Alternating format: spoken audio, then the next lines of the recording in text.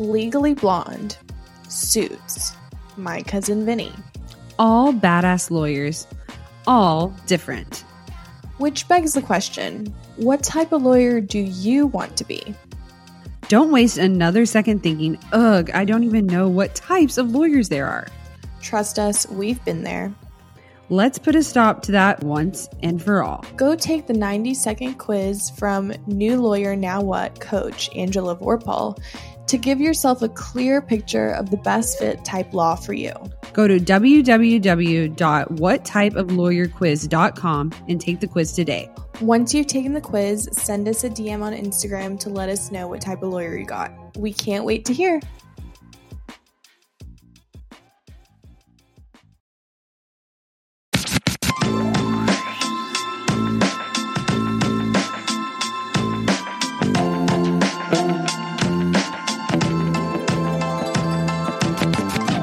Hi guys, welcome back to Ladies Who Law School podcast. I'm Sam. And I'm Haley.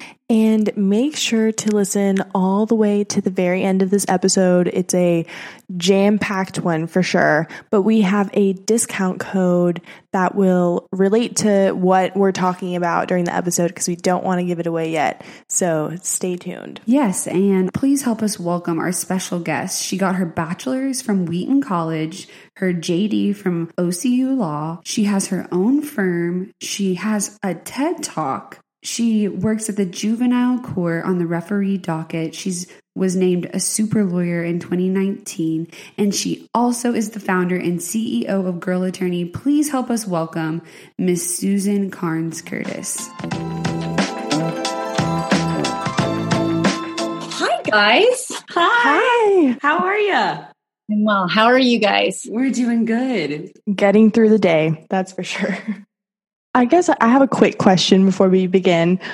So you do the referee docket at the juvenile court, correct? Yes. So are you a judge or special judge, or how does that work? So it's interesting. I anecdotally call it judge light. I am not a judge. And in fact, I still have my private practice, and anyone who is a special judge even, let alone a district judge, can't also be practicing law. So what I do as referee, and I think every courthouse can call the referee position kind of whatever they decide it is. In the juvenile court, my role there is limited to, I handle the in and out of custody dockets. Oh, what's a better way to say it? For the kids who are in detention, juvenile detention center. So for all those kids, I handle their probable cause hearing, right? So whether or not the state has met their burden in the affidavit that was filed with them getting arrested. And most of the time there is probable cause, but sometimes there's not. So sometimes kids get let out of detention simply because the probable cause affidavit wasn't sufficient. So I decide that. And then the other thing that I handle are arraignments where kids, their parents are given just the copy of what was filed and their pretrial date. So that's why I handle the detention docket. Some of those kids are in custody. A lot of the arraignments are for kids who have been released from custody or never came into custody, but they're just coming again to get the charges and the next court date. The other thing I do is on the deprived docket, and that is having the hearing that any parent who's had their child brought into emergency custody to the state, they have a right to have a hearing on that within, I think it's 2 business days. I don't set it. It's my understanding, that's what I recall, is the people who are seeing me are within 2 business days of their kiddos being brought into custody. And they have a right to have a hearing to dispute that. They actually have a right to continue it once, and an attorney will be provided for them to challenge it.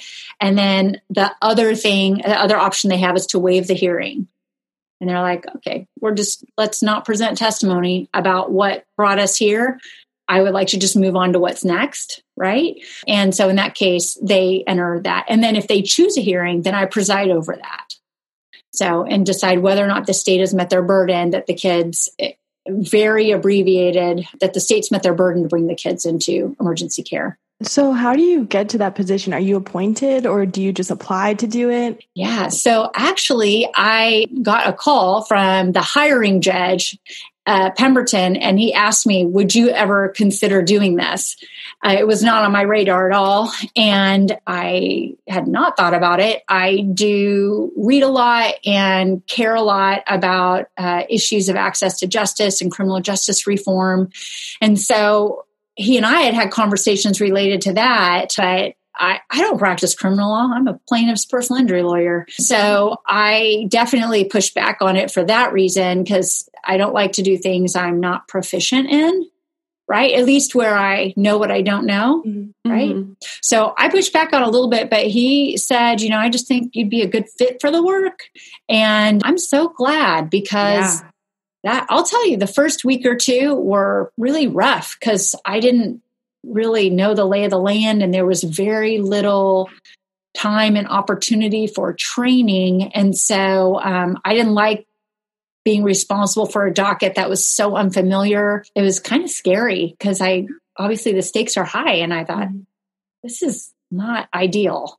It's the kind of thing that, in your life, there's things you care about and you're willing to invest in beyond and outside your employment or your work.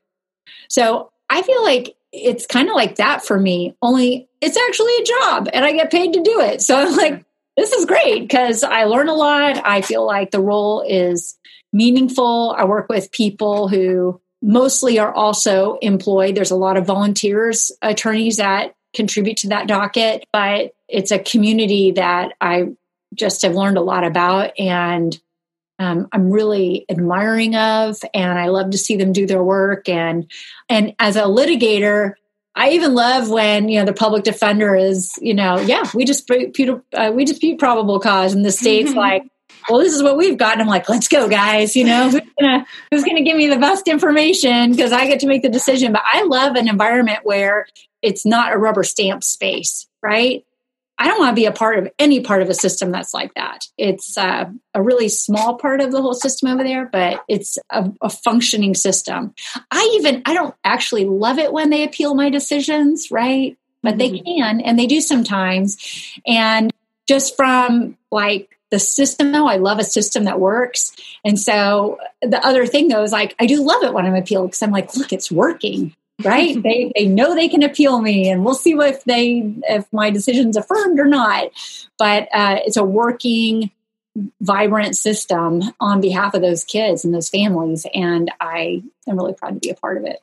I asked that question because I interned at the PD's office in the juvenile this past summer, so I'm pretty sure I saw you in the referee court. I never wanted to say anything because it's a professional setting, but yeah, I was always curious of how you would have gotten to that position, because I knew you had private practice, and to me as an intern, I was like, is she a judge?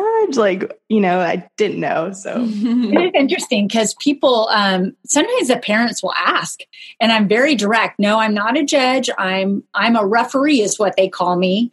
And I've had a few parents say, can I request a judge? And I'm like, I'm sorry, you are actually stuck with me. But you get your decision. If you have a hearing and you are not happy with it, the outcome, you may appeal me to a judge. So there's that. But it is kind of interesting because, you want people, it's a scary time for them, no matter their circumstances. It's hard and it's sad stories. And yeah, sometimes I do feel like I hate having to tell them, no, I'm not a judge, because I think it might, if it were me, I'd be like, well, this is kind of a big deal, kids. Where's the judge? Right? Yeah. I mean, I like the term judge light. I mean, that goes good with the job and everything that you have to do.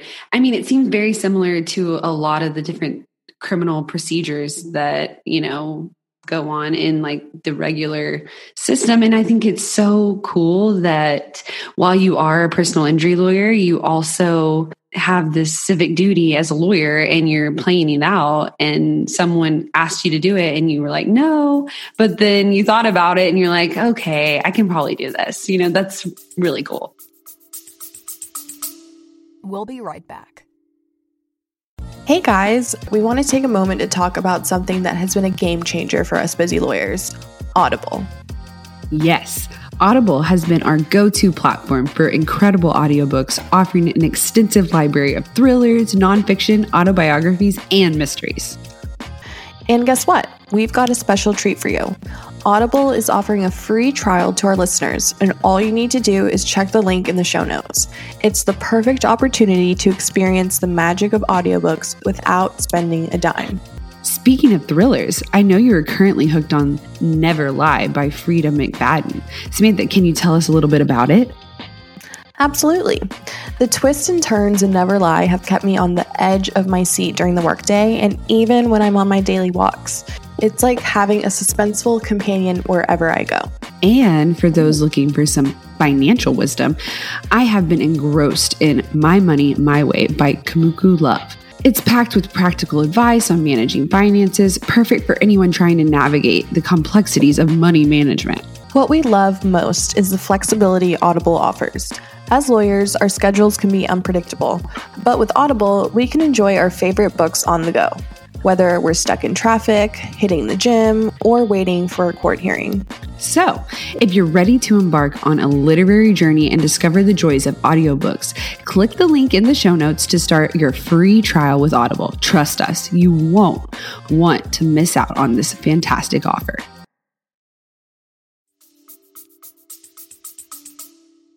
I'm really thankful. And plus, it's one thing to care about a system that you're not engaged in. You can care about systems you're not engaged in, but now I'm engaged in it. And I'm really thankful for that.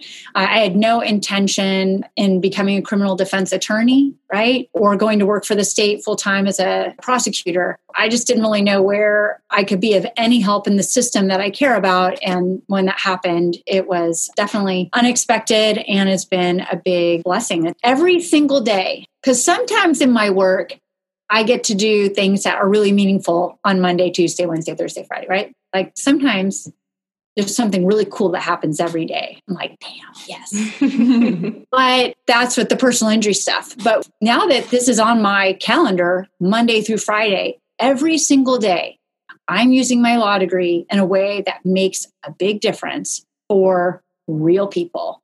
And that's another thing I encourage people, go see what Oklahoma Lawyers for Children, what you can do there, or what you can do, because it's, using the education, the opportunities, our experiences to give back and to be people who are ethical and respectful and kind and thoughtful. Like any opportunity you have to lead is an opportunity to make a difference for the people that are affected by your decision making. So I think I've been really lucky that happened to be how my life changed about 9 months ago, because I've really enjoyed it. Awesome. Well, how about you take us back to the beginning, the whole law journey? I know we read some on your bio and you have like a pretty cool story. So why don't you tell us a little bit about that and your journey into law school? Yeah. So in 2002, in the spring, I served on a jury. And the jury, and I remember too, actually, all my friends told me, you're not going to get to serve on a jury. You have too much education. I just had a bachelor's degree then, but they're like, oh, you're too educated. You won't get on. I was like, oh, I really want to be on a jury. So let's see what happens. So I get picked for the jury, and no joke, right when they were like, they tell who's going to have to leave, and I'm still there, and I'm like, oh, you don't think I'm too smart to boot off your jury? I'm like, well, what's wrong with me? I'm not happy no matter what happens. But really, really, mostly, I was so thrilled I got to do it. And I, for sure, was the only juror who was pumped about it. So it was a 1.5 week long trial. And I remember taking notes about in fact, I still even have my little notebook, because I'd taken a journal with me, and I was taking notes on what I thought was going on, or what I thought about people or things. And I'd also taken a book with me that I checked out from the library on how to open a flower shop, because with no kids to take care of, right? Because people will take care of your kids for free when you're on the jury. So I called in all my favors. I'm really kind of going into this more than I probably need to, but I loved it. I went and bought I bought a newspaper and read it over lunch. I bought my lunch and I paid for my parking, and I was not in the hole. And I was like, I didn't have to take care of kids all day. This is the best. So anyway, it was a 1.5 week long trial. It was on an issue of bad faith. The defendant was Mid-Century Insurance, which is owned by farmers. So anecdotally, people think of it as the Badillo was the name of the plaintiff. And it's a farmer's case, even though it's Badillo v. Mid-Century. Anyway, I was fascinated by the theater of the trial. I thought the attorneys on both sides were fascinating for totally different reasons. We get to the last day of trial and we're in jury deliberations. And I think it's just like late afternoon. They just did closing in the morning and we started deliberations before lunch. And anyway, we had a verdict before the end of the day. One of the jurors, we had 8 people who'd signed. We needed one more. And people are going around the table saying why they have decided one way or the other. And I say why. And so that's why I'm supporting the plaintiff. And the last person to sign says, what she said, I'll sign it. So she signs it. So it was like a thrill for me too, right? So I'm like, this is fun. So it's a plaintiff's verdict. And there's a few interesting things about the verdict too. For one, it was appealed. And the Oklahoma Supreme Court was like, yeah, no, there's not, the burden is like really high to actually overturn it. The Supreme Court's like, yeah, no, there's no evidence here to support a plaintiff's verdict. So they reversed it. And then there was like a change of staff on the Oklahoma Supreme Court after some number of months. And it was sent up again. Oh, wait, could you guys like reconsider your decision? And then they reinstated it.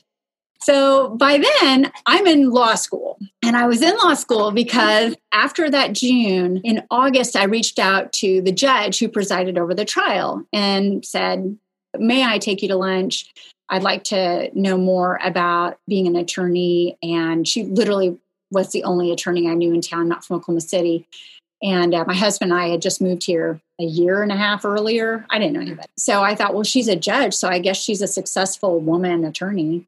I guess. And she's the only person I knew. So I asked her if I could take her to lunch. And she was like, well, no, let's do a brown bag lunch and do it in my office. So it was Judge Nancy Coates. She invited someone from the public defender's office or the prosecutor's office. I don't remember now, but a woman who'd gone to law school with little kids. And so we had lunch together. And after that, I asked her if I could, sweep her floors, make her coffee, so I could like be around the courthouse some more and get a little more exposure. Because I definitely thought being a juror was fun, but that's not being an attorney. So I thought if I got more exposure, that'd be helpful. So she was like, yeah, I already have people who make my coffee and sweep my floor, but you are welcome to come. So she set it up and I would get to read through motions and responses. And she'd ask the attorneys if I could sit and listen to their arguments, if it was in camera, if it was in her office. I got to watch several jury trials. And over the course of a few months, then she called me a volunteer. It was great. No help to her whatsoever. But she'd be like, okay, I want you to read these things and give me your thoughts on it. I wasn't even in law school. Yeah. I said would have been the tiniest bit helpful to her. But she was just so nice. Yeah. One day she says to me, I'm really taken by how brave you were to reach out to a judge. And I remember in that moment feeling so self-conscious because if I thought it required guts, I would have never done it. It was just like, you're the only woman I know in Oklahoma City who has a law degree. So it just was like, it made sense to me. Yeah. But yeah, no sense at all about like, oh, she's a judge. I should, be a little more self-conscious or something. But anyway, it was a very sweet compliment that I all of a sudden was like, oh, what else do I do in my life? Or I'm just like, we can do this, right? So I applied that spring and started at OCU in the fall of 2003. So just a little over a year after I'd been a juror. So my first semester of law school, a friend asked me if I would like to work at his firm. He was at Pierce Couch, insurance defense firm here in Oklahoma City. And I told him, look, the people at my law school are like, oh, you're not allowed to work until like the end of your first year. That's the way I interpreted it. So I told him I'm not allowed to. But I was like, I'm going to be at the top of this class. I am not smarter than anyone here, but I will work harder. So I was like working, studying really late at night. And I was like, I can't get a job. I got to spend all my time studying and going over these flashcards and making flashcards and whatever. So I do that, and I land right in the middle of the class after the first semester. And I was like, well, half y'all wish you had my grades. But oh my gosh. I just can relate to that so much. You know? Right? Insane, yeah. So I was like, well, there's that. There's the silver lining. But what as a practical matter are we going to do next? Because my being at the top of the class is not going to be what gets me my job opportunity. So I called my friend Scott and I was like, so about that job. So I worked all the way through law school, starting from that semester. I was a law student, intern, whatever, at Pierce Couch. From that second semester of my first year, I started in the evening division, moved to day. My entire law school was 3.5 years. It was supposed to be like 5 years. But then once I moved to day and then I moved to full time, that was the way it looked. So I'm at Pierce Couch that spring semester, I think it was. And in all the time I worked at Pierce Couch, only one time did the partners come around and say, every single lawyer and every single law student needs to come to this big conference room, which literally has a table so big, everyone can be around it. Massive conference room A at Pierce Couch, huge. Anyway, it's a really long table and everybody's, being called in. And Lynn Babb is like, we got the Badillo case. There's this case. We got to talk about it. They just reinstated the jury verdict. I'm like, oh, I was a juror on that trial. He's like, I'm sorry. What? How did I not know this? So conflict. It was really funny. Yeah. Oh, but I mean, they weren't involved in the case. It was it was big news. Okay. For bad faith went way down, as in it made it a lot easier to prove bad faith because of the way the decision went. And of course, before it was reinstated, it was gone for good, right? Because the jurors clearly don't know what they're doing. There was clearly not enough evidence to even find for the plaintiffs. So it was just a big back and forth. And I was a juror on that case. I talked the last person into signing. So I love the theater of it. I did start right out of law school at Pierce Couch. After a few months, I realized I was looking for another job. Pierce Couch is actually awesome, but their starting salary was really low. And for me, who was much further along in my life experience, I had 3 kids. I was a single mom by that time. And I just thought, well, they did exactly what they promised, but I'm really having a really hard time making ends meet. So a friend of mine that I met while I was in law school who works at Farmers, I run into her and I let her know, hey, Angie, I love where I am, but I am looking for a different job.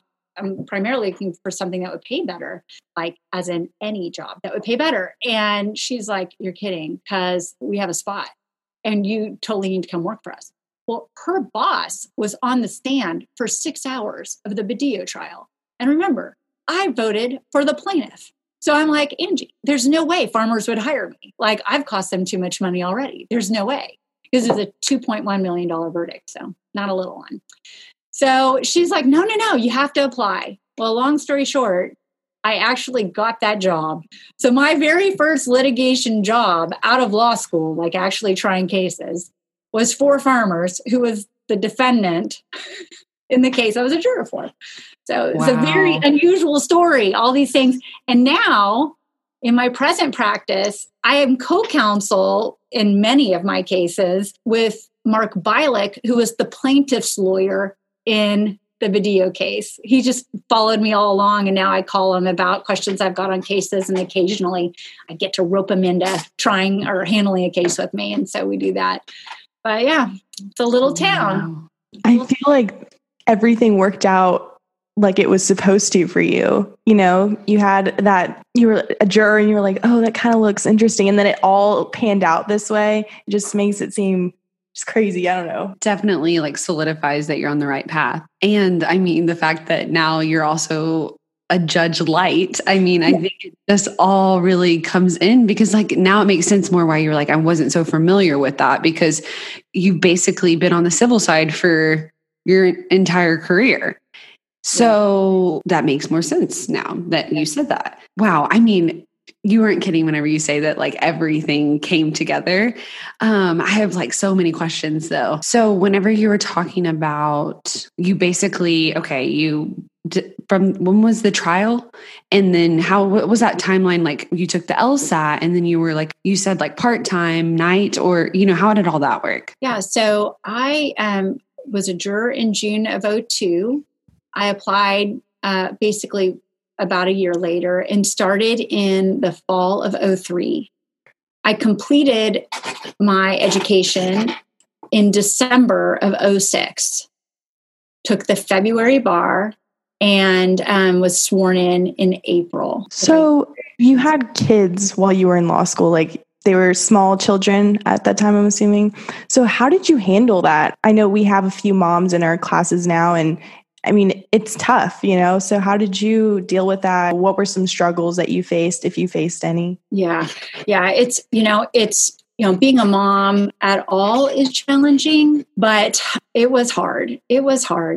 Time, for one, your time is split considerably for purposes of preparing for class and of course just being in class.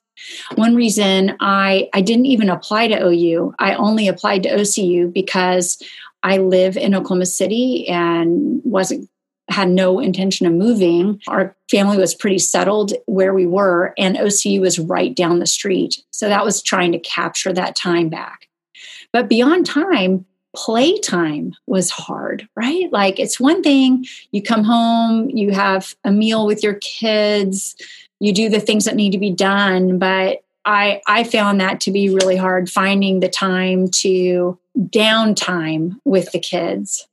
I mostly would spend the evenings because I basically was in class, other than the first semester, really. I was basically in class and at work 9 to 5-ish, we'll say, right? So it looked kind of like a normal working parent's workday, in that by the time I was home by 5-ish, we would have the evening together. And then once the kids went to bed, I would get the books out, right? And basically fall asleep every night on my books. That was really how it looked. But I remember I got up early. I do now too, but there were a few years in between where I was like, I don't have to get up early anymore. This is great. But back then I definitely was up by 5:30 and getting the workday started. But I really mostly just preserved that evening time. And then mostly the weekends, I would just take my books. If we went to the pool, I would take my books and I would be reading things when they were running around. You just find ways to squeeze it in.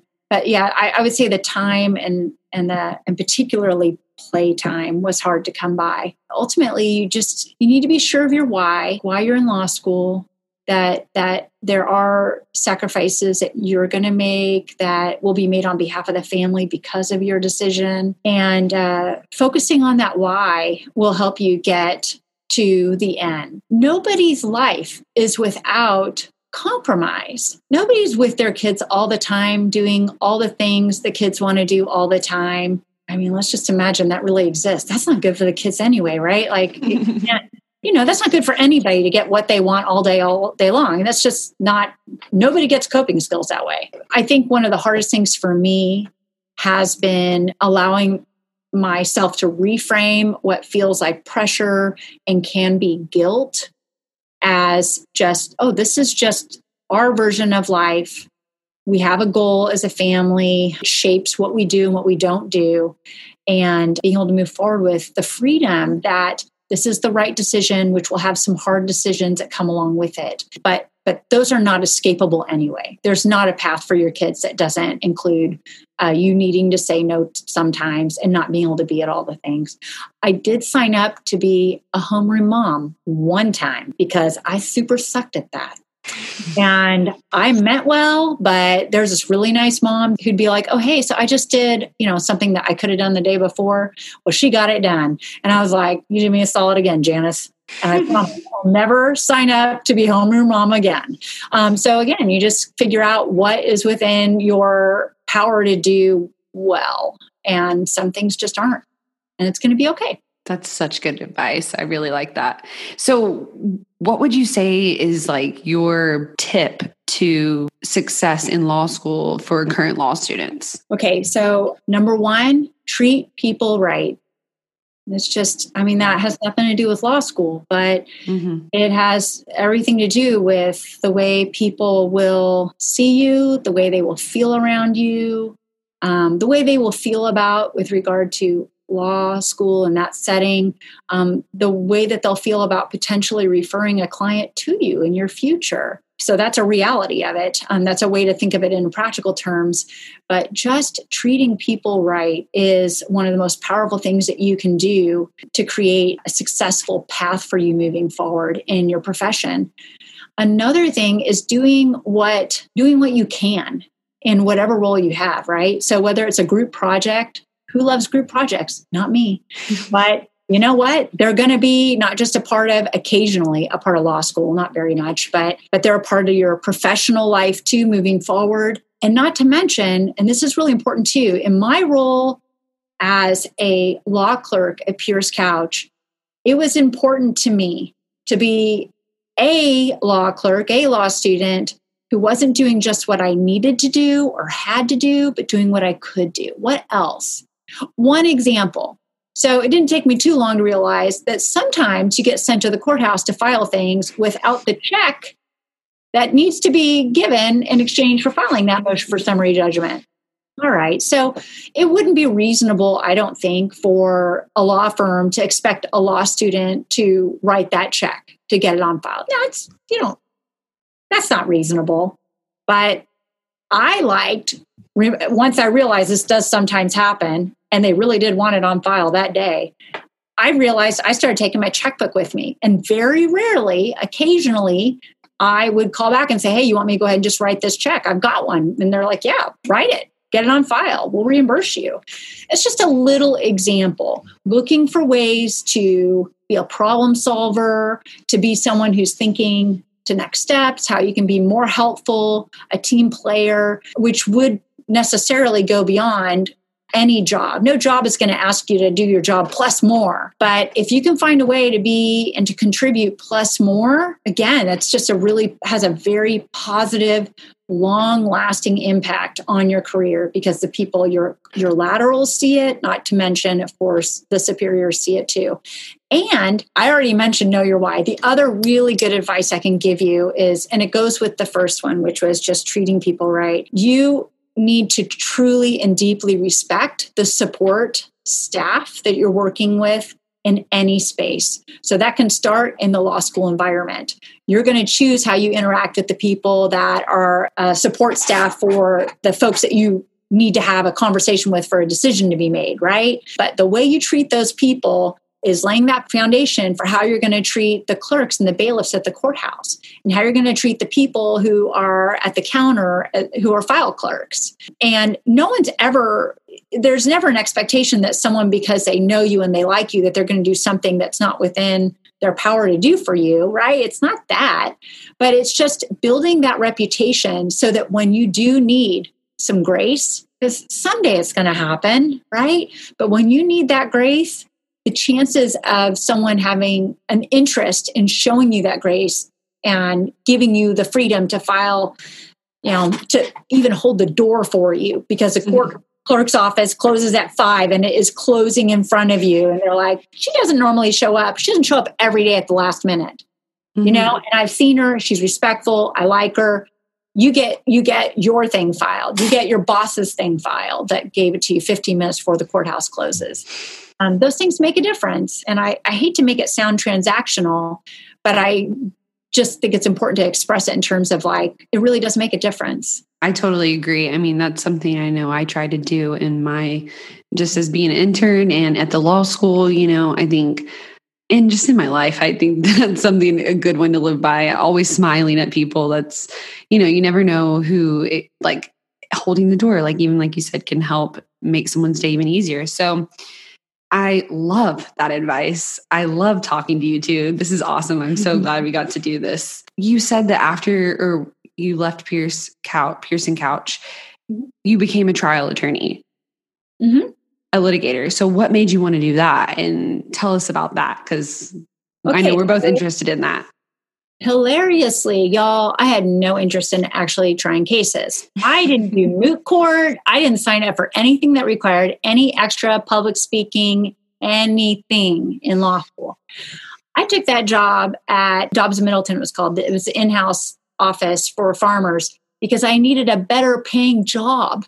And I was like, I can do it. I got it. I'll learn it. Yeah. They asked me in my interview, what if on the first day of work, you get asked to go try a case? I was like, I'll do it. Yeah, I got it. No, no worries. I'm like, just give me the job. The fact is if I didn't need that job, I would have never picked it. But from day one, literally, actually, day one, it wasn't my case. But I did go to trial on my very first day of work with a colleague, Wes Smith. It was his trial, but I did direct exam of his client. He says to me, we're over in Pot County. He's like, are you nervous? I was like, I mean, no. We work for a big company. If I could possibly screw this up, there's no way you'd let me do it. He was like, oh, well, you're right. So you're smart. Okay, let's just reverse engineer this. There's no way I could screw this up. So I think it'll be fine. But yeah, so I was literally in trial my very first day of work, and it was a very good fit. I learned to try cases from them, to trust myself. I was told by my boss, you need to trust yourself. You make whatever decision you need to make when you're in that moment. You may decide after you make that decision to never do that again. But we will back you up 100% and it'll be fine. But you need to trust yourself, navigate that space. When we went to trial, my very first trial, my actual very first trial, I was the only one at the table with my client. So I never even second chaired, right? But I was really fortunate to learn trial work in that way. Be true to yourself, trust your gut, will back you up. Like, who gets to try cases like that, especially on the civil side? But it was a really great environment. It's interesting because I did that for about 3.5 years. I tried 12 jury trials. For the defense side on a civil case, a win is even a verdict for the plaintiff, but less than what we'd offered them, right? Or, of course, a defense verdict, which is the plaintiff doesn't get anything. I'm very competitive, right? So I never, ever, in any of my trials when I was a defense lawyer, I never called anybody a liar. They're lying. Never did anything like that. I had a lot of success. So much so that I really kind of stopped enjoying it. I wasn't really figuring out how to shoot for the middle or, tell jurors, like, maybe give them this much. I was always like, or it's a defense verdict, And so I was really struggling with that when a plaintiff's firm reached out to me and asked if I'd be willing to change sides. And I realized, even though I was in such a great office with such wonderful people, I learned so much from them and it was a really good environment. But I thought, I just don't think I got the opportunity to go to law school so that I could save an insurance company money. There's nothing wrong with it, but it just wasn't my calling. In law school, if someone had asked me, what kind of law are you not going to do? I'm confident a plaintiff's personal injury work would have been on that list. I had zero interest in that. And the defense side, that was a perfect fit for me. But ultimately, I felt like people were getting little or nothing, and I didn't feel good about it. And so switching sides and using my experience from the defense firm to apply that towards advocating for plaintiffs was, kind of the next step. Because again, let's remember, I had no experience in criminal law. I had no experience with family law. So, that was the obvious next step. And that's how I transitioned out of there and into the plaintiff side. So what would you recommend that law students that are interested in doing trial work, what kind of skills should they really work on? What are qualities that they should, see if they have what it takes? What would you recommend now that you have all this experience? Yeah. I think in terms of skill sets, actually signing up for moot court's a really good idea. Okay, one story. I'm sitting at the table next to my client. The judge is up to my right. In front of me is the table with the plaintiff. and her attorney. In front of them is the jury. And I literally still remember thinking to myself, I should have done moot court. Like, why is this my first time? This is terrifying. Yeah, so doing moot court's a really good idea. Any kind of public speaking opportunities are going to help you build that skill set. That's really invaluable in front of a jury or, of course, even a judge. The skill set for speaking in front of a judge is more heavily weighted on your research and writing, right? But the jury work is going to be, can you connect with these people? You know, it's one thing to have the law and the facts, but if you can't communicate with those 12 people you've never really met, your client will suffer for that. So learning getting your legs and getting comfort in front of people is really important. The other thing that I would encourage people to do which is just a general piece of advice, and that's watch as many trials as you can.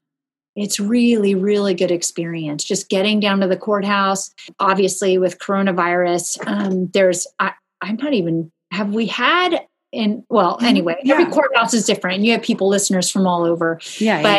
But my message would otherwise just be watch as many trials as you can. Getting really comfortable with the objections and how to respond to those is helpful. I think that's great advice. I totally cannot second enough going to see trials, because my whole thought process changed once I saw how everything went down basically. And I think it's interesting too, because you kind of just familiarize yourself, like you're saying, with public speaking, but also with just the way how everything goes from, what you're doing on the referee docket all the way to trial, and so it's really interesting.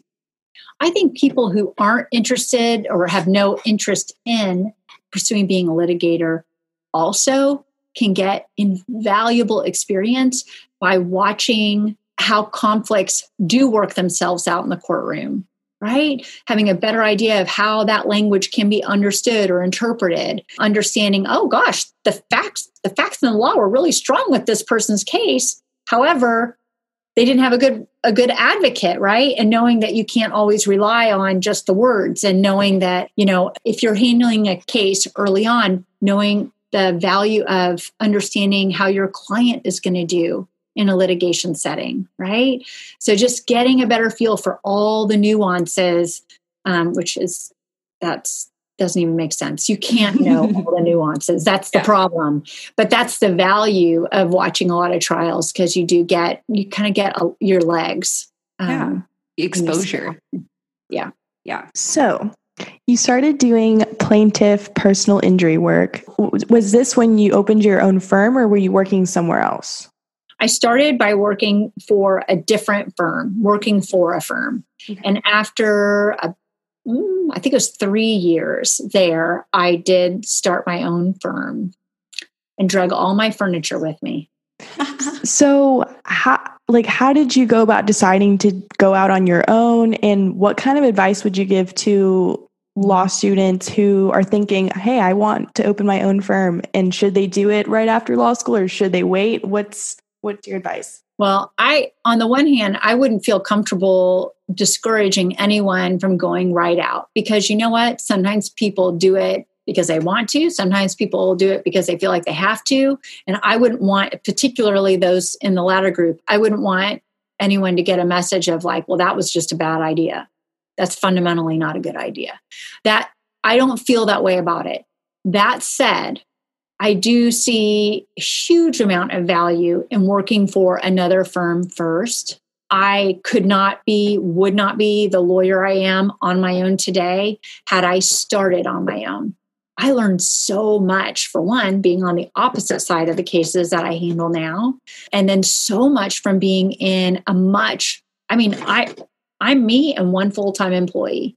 So the firm that I worked at before I went out on my own, I think they've got 50 employees, and maybe 12 of them were attorneys. Maybe it's 8. I don't know.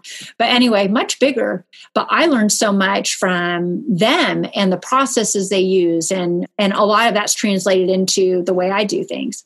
The other thing that is good about not just starting on your own, and again, not to be down on it, but the value of starting somewhere else also is seen in the connections you make, right? So when I have questions about cases, if I'd only ever been my own firm, I wouldn't know so many plaintiffs' lawyers, so many defense lawyers. And frankly, I can call on either one. As long as there's not a conflict, I can call a defense lawyer that I know and respect and get their help. And that was born out of a relationship that happened when I was given the benefit of the doubt and the context of the firms that I've been in, right? Where they're like, oh, well, you were picked by them, right? That gives me an opportunity and access to people that I wouldn't have had access to otherwise. So I think my advice would be is to attempt to get experience in other firms before you get out on your own. But if that's not in the cards, then just like, we've heard the story of me and then this happened and this works out. Listen, it's been a lot of heartache. There's been disappointment. There's been big fat surprises that I did not like. There's been lots of tears shed. But at the end of the day, I'm like, where am I at today? What's my next step? So if someone finds themselves looking at, I think I'm stuck opening my firm without any prior practice, it's going to be okay because that's your next step. And in that case, I think it's really, really valuable and important to join whatever associations are in your area for your area of law. That's now your firm. Mm-hmm. I'm a member in my state of it's called the Oklahoma Association for Justice. It's just for plaintiffs' lawyers. And a woman attorney one time, Simone Fulmer, she coined this expression and it really kind of caught on. But she said one time, it's our own firm of 600 lawyers, right? Because there's 600 members and we help each other. And so there are many, many solo practitioners in that group. I started as a member when I was working at the prior firm, when I was working at the last firm I was at, plaintiff's firm. I didn't even know, and I'm not sure I would have even known it existed had I not started working for them, right? So I just think looking for those professional groups that focus on your type of practice, it's really important. These are the people that, you can, by way of a phone call, you can walk down the hallway and have a conversation with a colleague and run things past them. Every solo needs that community. And so going right out as a solo may not be ideal, but it may be your next step. And if so, you really do want to do whatever you can to join those associations. And if it's like, oh, it's a $600 fee, you know what? Freaking call them and say, will you waive it? Because I really need to be in this group. And will you? They just really might. I like that. Never be afraid of no, that's the worst they can say. I'm a big fan of that mantra. I think that was great advice because I've always thought to myself, like, maybe I want to work for like 10 years and then open up my own firm. But I mean, now seeing it in like you doing it, I could easily see myself taking a path similar. So very cool. Can you tell us a little bit about Girl Attorney? Yes. So Girl Attorney is a networking and education space community for women attorneys. It's for women attorneys, but it's welcoming of law students. But it's just not a place to exchange law school outlines is all. Mm-hmm. But law students are definitely welcome. And it's a place where women get questions answered, where they get people to cover their docket, where they are able to send over and receive referrals from people that aren't down the hall from them. Right? Maybe people they don't even know, but they're connected through the Facebook-based groups. We have, at last count, just over 27,000 women attorneys connected through the Facebook groups. We have a state group for every state, although I'm pretty sure I'm still the only girl in Alaska because I'm in all the groups because I admin them. But there is a group for every state, and then there's a national group too. The primary purpose is of Girl Attorney is fleshed out every day in these groups. It's to just create the space for women to connect. And that is happening. And I do no advertising, and the groups grow every single day. There are more women coming in. And it's a really great example of being better connected makes you stronger. because you have access to more answers, you have access to more forms, and more people who know other people who can help you with whatever is going on. And the education component so far has demonstrated itself through GalCon. That's an annual conference that the second annual was supposed to happen this year in the spring, also in DC as the year before, but unfortunately we had to cancel because of coronavirus. So that's very sad. But the first one came off without a hitch and was a really sweet connection space for an encouragement and inspiration. And you got CLE too. It was a really sweet, sweet time. And I look forward to us getting back to it. So what inspired you to start Girl Attorney? Was there something that happened, or did it just come to you as an idea? And how did it start growing? Like, what did that timeline look like where you realized like, wow, this is really something that is awesome, you know? So as a female litigator, and more so when I went to the plaintiff side, women are in the minority. It's a very small percentage of women plaintiffs lawyers. I had a number of experiences that were shaped by the fact that I would be with my colleagues and they would just not know I was one of them because I didn't have that bonus body part. And it wasn't an issue of my colleagues being rude to me. These are gentlemen who wanted to be nice to somebody's wife who was there with him, right? Like they were just like, whose husband's yours, you know? Yeah. And so it wasn't, by and large, it wasn't a bad experience, but it was a sad experience where you're with your people. You know, I can think of one conference I went to. By then, it was all for plaintiffs' attorneys. By then, I would have at least tried 12 cases. I don't know if I tried my 13th yet by then. But even plaintiffs' lawyers have a hard time getting cases to trial. So I had a lot of trial experience, probably more than half the people in the room. But again, I was just mistaken. I was always needing to politely say, oh, actually, I belong here.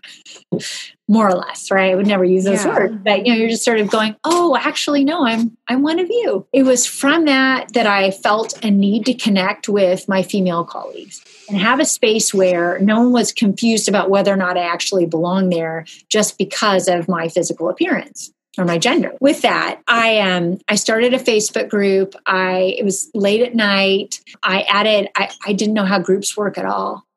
And I type in my friend Julie Kelly's name, like I'm going to invite her or something. I'm not really sure how it works. So I type her name in, I click return, and it's like she's been added to the group. And I was like, oh my gosh, I have to explain to Julie what the heck I'm doing. I had already put the name Girl Attorney. I'm like, maybe she's asleep. Hopefully she's asleep. This is weird. I have no description of anything. I'm just trying to figure out how it works. So I sent her a message really quickly. Oh, Julie, I was thinking about starting a group for women attorneys and and adding my girlfriends. I'm trying to figure it out. She writes back immediately. That's a great idea. I'm glad you added me. So I ended up making it official and doing a whole description. And about a month later, I actually added all of my Girl Attorney Facebook friends, which was 46 people total by then. So I added 45 more people. And then and said, hey, I know all y'all, but not all of you know each other. So introduce yourselves, and you're welcome to add other women that you think might enjoy a space for just us. And it just went from there. It was a week later, we had over 1,000 people in the group. And then within a couple weeks, people started actually asking legal questions. By the way, that thought never occurred to me. I thought it's Facebook. And this was 4 years ago, which is kind of a long time in tech terms, right? So 4 years ago, people weren't there were very few attorneys who even would put like a Facebook account together, right? It was like, that's not really professional. It's Facebook. Yeah. So I didn't think of it being used in that way. I just thought it'd be kind of a nice place to just be ourselves. But within a pretty short period of time, people were asking, hey, does anybody have a form for this? Or does anybody have any ideas about such and such? But that's state specific. At a minimum, state specific, unless it's federal. But at any rate, So people asked, hey, any chance we could just get a group for just Texas lawyers? I'm like, sure. So I made that. And then I made one for Oklahoma because, we started in Oklahoma. So created separate groups for each of them. And then I renamed the first group as the national group. And then we just added state after state, North Carolina, Tennessee, Pennsylvania's active. It's interesting, some states it's sort of a migration like, okay, well, Oklahoma and Texas is next to Oklahoma. Kansas is fairly active. Missouri is more active. But then over there in Pennsylvania, they're busy. And they're really active. So it really varies. But that's really how it grew, is just people asking. And then at this point, once you're approved, you have to answer some questions to be approved in. Once you are approved in one group, all the groups, because of Facebook magic, are connected so that you can request to join another group and just click refresh. And now you're in that group. So if you've got a question you're looking for someone to refer a case to in Florida, you have no reason to be in the Florida group otherwise, but you can just type it in, click on it, refresh, ask for people to give you ideas, and you can just get right out of that group after that. So it's a really nimble way for attorneys from all across the U.S. to connect with their local community and to connect across the U.S. And again, a big thing, I probably think of that because I'm a plaintiff's lawyer, but even family law, your dear friend who lives out of state. So maybe you practice family law, but you're not going to handle it because they're in a different jurisdiction. The other thing that I love is that, think about if you're in a big firm, even a small firm, your value, if you're on somebody's payroll, they want you to be bringing money in. They don't just want you serving their clients. In many, many firms, they would love for you to be bringing in new work, new clients. Even people in big law. Big law is serving companies. Who owns companies? People. Who are friends with those people? Other people. So even those big law spaces, it is, if you're connected in the groups, they can be a place of getting companies, getting businesses, and growing your book, which elevates you, which elevates your whole family, which elevates your community, and it gives you an opportunity to give back more. That's the whole point of Girl Attorney, is helping women connect with each other, which lifts everybody up and helps to kind of correct what we're doing naturally among each other. Because we're like, hey, I'd love to refer to another woman because we want to do that. We're trying to correct the curve where men have also naturally referred to their bro, right? Like it's the way it's working here. Yeah, that's the way it is. Yeah, that's the way it is. So to be able to shortcut actual, you actually know this person who knows this person, but to be able to really just connect people because they're also women and they're in the space, it hopefully, and I do see it, it really is giving people more business, which elevates their position in the firm and their value to the company, also just problem solving. That's amazing. I want to be a part of it right now. I think. Get in here. Yeah. And actually, do I recall correctly that you guys have a Facebook space for law students? And of course, from your podcast. Yeah. So I'm so excited about that because now I can be like, y'all are all welcome here. But guess what? There is a space exactly dedicated for you guys too. So I'm very excited. As I was reading up more about you guys, I was like, well, damn, now I can tell people where to go. So I'm very excited about that. I think it's just great because we have talked on our podcast before about women in the workplace, specifically in the legal community, and how there are a lot of times where women are just not taken as seriously. So I think that your community really helps build everybody up. And I mean, it's kind of like what we try to do with law students, and you're doing it for the attorneys. So that's really cool. Well, it's a go team thing, right? Because you guys are at a different place in your career, but you're in the same career. We're all in this together.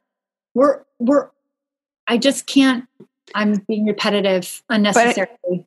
But I just really mean it. No, I totally agree. And I think the best thing about almost in my mind of a collaboration between Girl Attorney and Ladies Who Law School is that I've just been dying for a mentor, someone I can just call or text about questions and just be like, hey, is this the way it really works? Like, I'm in evidence right now. Is this how this works? Like, just be able to have those like legal conversations and like pick their brain and, just kind of like how you did with the judge, and she kind of just took you under her wing. I think that is something that I would want to capitalize in the Girl Attorney. And I think could be such a good opportunity.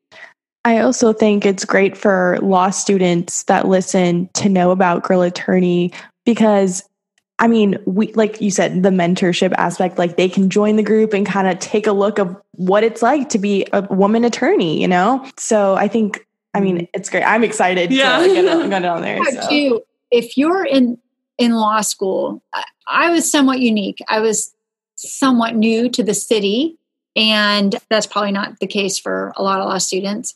But for me, it was. And in retrospect, all I had to do was join a Facebook group to see, so when I was applying, I knew one woman. It was only because I'd served on that jury who'd gone to law school. To be able to just join a Facebook group, and now I get to see, you get to see who's got a sense of humor, right? Because that's in there, right? You got to see who's passionate about what. You get to see what are the constant questions to and addressing a certain area of law. You get to see people problem solve about billing. You get to see problem solve about getting people to cover their docket because of pregnancy coming up.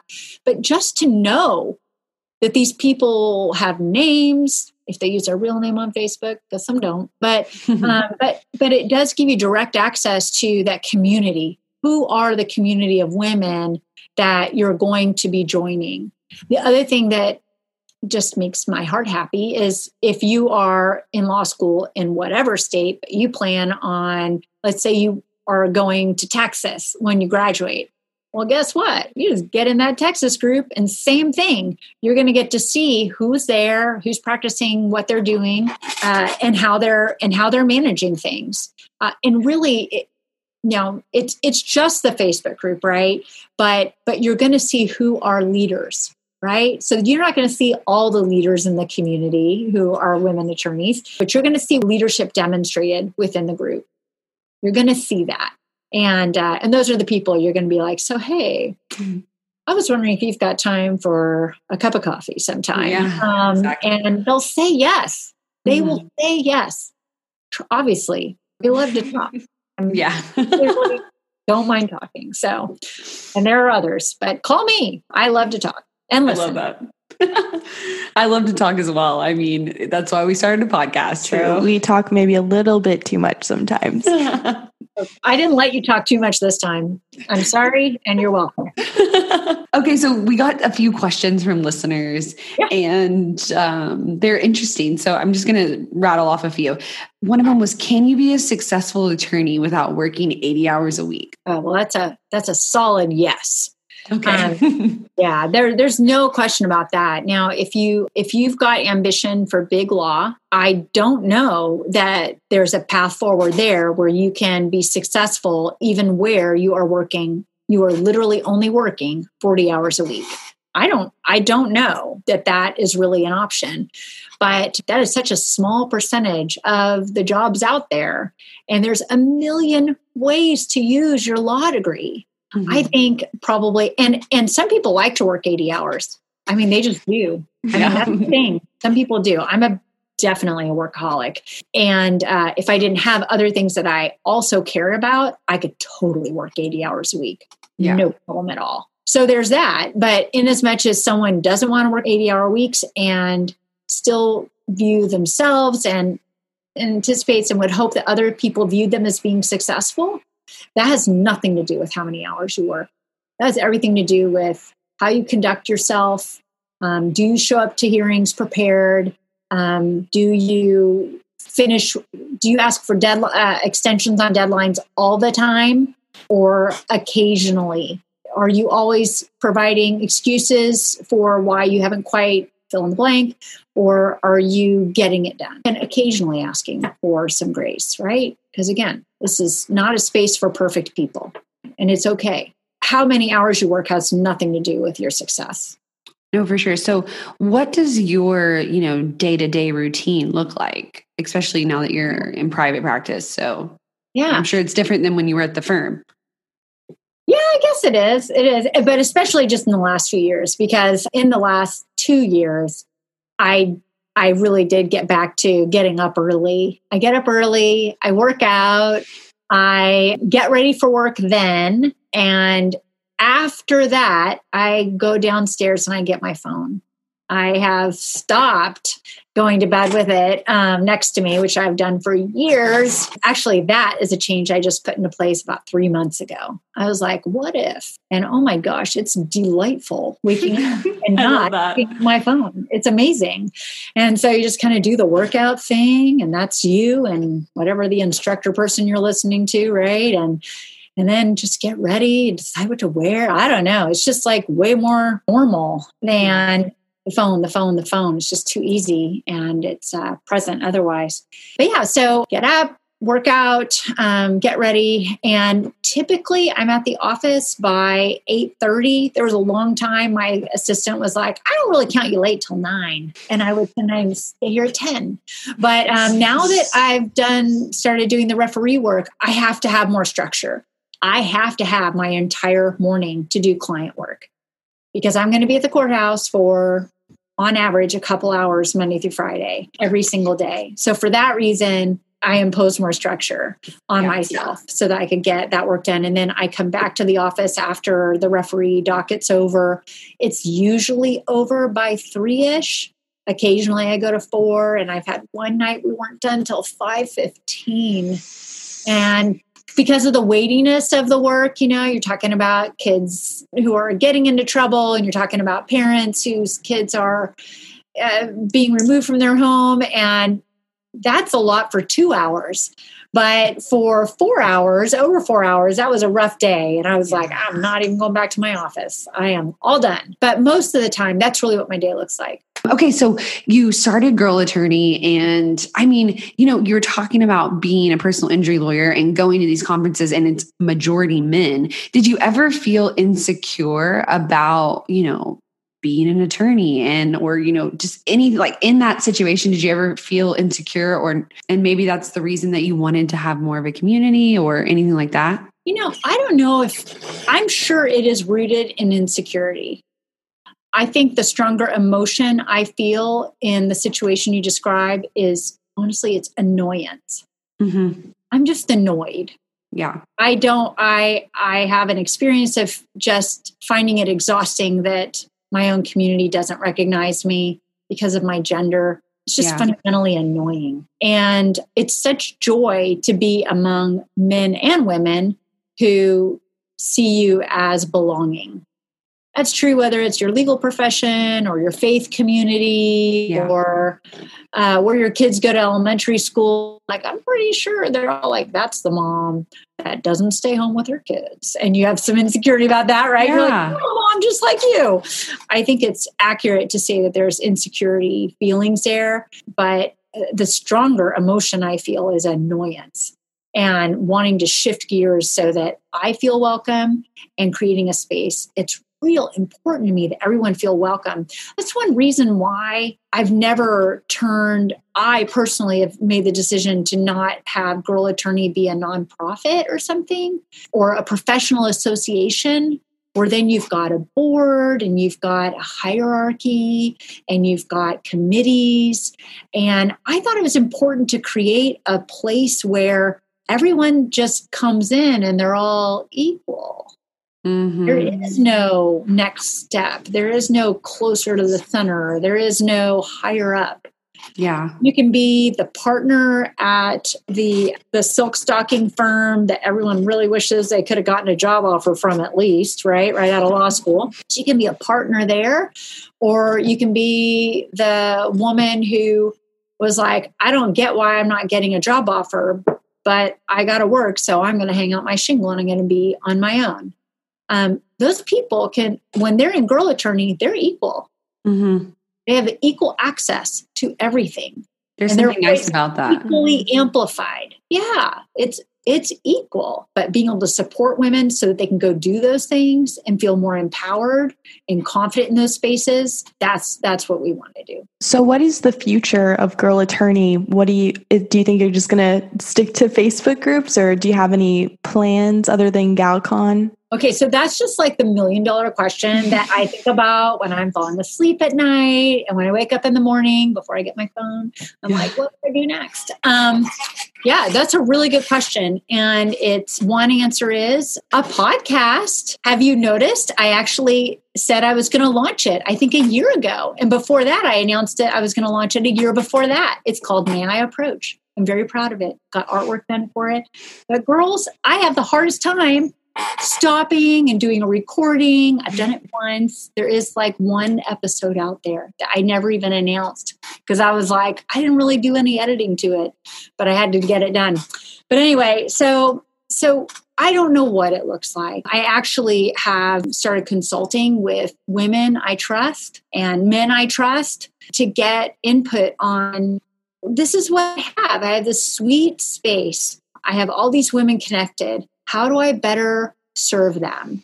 What can I offer them that has value? That's beyond just saying your voices are important. Here's a space for you. With GalCon having to be canceled this year, it's sort of a natural next step. Well, I guess we just want to do it online. Let's do online CLEs. That's a possibility. There's really no reason not to do it. There's a lot of really good things that I'd like to see happening. I don't know what they are yet. I'm still assessing, particularly with that day I described, where it's already got things filling it all day long. And adminning the groups is not a burden. And it's something that is very, very easy for me to manage with the demands of my firm and my family. Hey, but maybe it just stays where it is for a while and that all of us women attorneys can use it to the best of our ability. I think that is a good goal in among itself though still, because I'm so excited because there's going to be constant law students graduating that can join and learn and pick up and go to, like you're saying, hey, I don't do this. Can I help one of you guys do this? I can just totally see myself being the type of person I am, that I'm already in Facebook groups and think it's really nice. It's at the ease of access that it provides is awesome. Okay. So tell us where we can find you and where our listeners can find you. Yes. Okay. So of course the Facebook groups are where the majority of community is taking place. You would search for the groups by typing in Girl Attorney, and then you could put your state's initials. The only other thing is the Girl Attorney National Group. A Girl Attorney is 2 words, and that should pull it up. The other way to, if for some reason, because, Facebook, sometimes you search for a group that exists and it isn't coming up. So that can happen. If something like that happens, I'd encourage people to just email me. Susan, my Girl Attorney email address is susan@girlattorney.com. And I'll just send you the link to the group. That's easy. And then otherwise, the Girl Attorney website address is girlattorney.com. And then I'm on Instagram, where I'm pretty active on Instagram, and I have 2 accounts, the Girl Attorney LLC, one word, of course, and that's the business account. And then I have a personal one too, Susan Carnes Curtis. And then I do have Twitter, and that's the Girl Attorney. Same thing, both in the names, but I'm not too good on Twitter. I get on Twitter every 30 days. I'm like, what's going on Twitter? That's how our Twitter is too. Yeah. I always forget that we have the Twitter, and I'll be like, oh, wait, we have a Twitter. We should maybe post something on there. Yeah. Sweet thing. I know. I'm not good about it, but it does exist. And technically, if you send me a message, I'll get an alert about it. So there's not. I love that. You're like, I will find out about it eventually. Yes, exactly. That's exactly right. I love it. Right. Well, this has been so great. And I feel like I learned so much. I'm even more excited to get to practice law soon. I know we're both getting ready to take our MPRE and get our LLI. And so we're really excited to be able to eventually start working. So this has just made me all the more excited. Especially you talking about trial. I mean, ever since I saw some court stuff over the summer, I've been obsessed. And I don't know, it's just awesome because I'm just like, it's so giddy. Yeah. So thank you so much for doing this. My pleasure. And both of your enthusiasm, your interest, your investment you're on the right path, and that's going to lead to the next step. And I am so excited that I'm going to get to say, I knew them when, and see where your paths take you, because it's going to be exciting and you're going to make a big difference. You already are. Thank you so much. Bye, guys. Right, bye. Wow, guys, to say we enjoyed that is just an understatement. She is so inspiring. Like, I cannot wait to start practicing law and become an official girl attorney. You know, it's really cool. I know. I was literally like fangirling so hard. It was just cool because I had seen her like in the referee court before during my internship, and I definitely knew she did girl attorney. Yeah. And I was always so like intimidated, but she wasn't intimidating at all.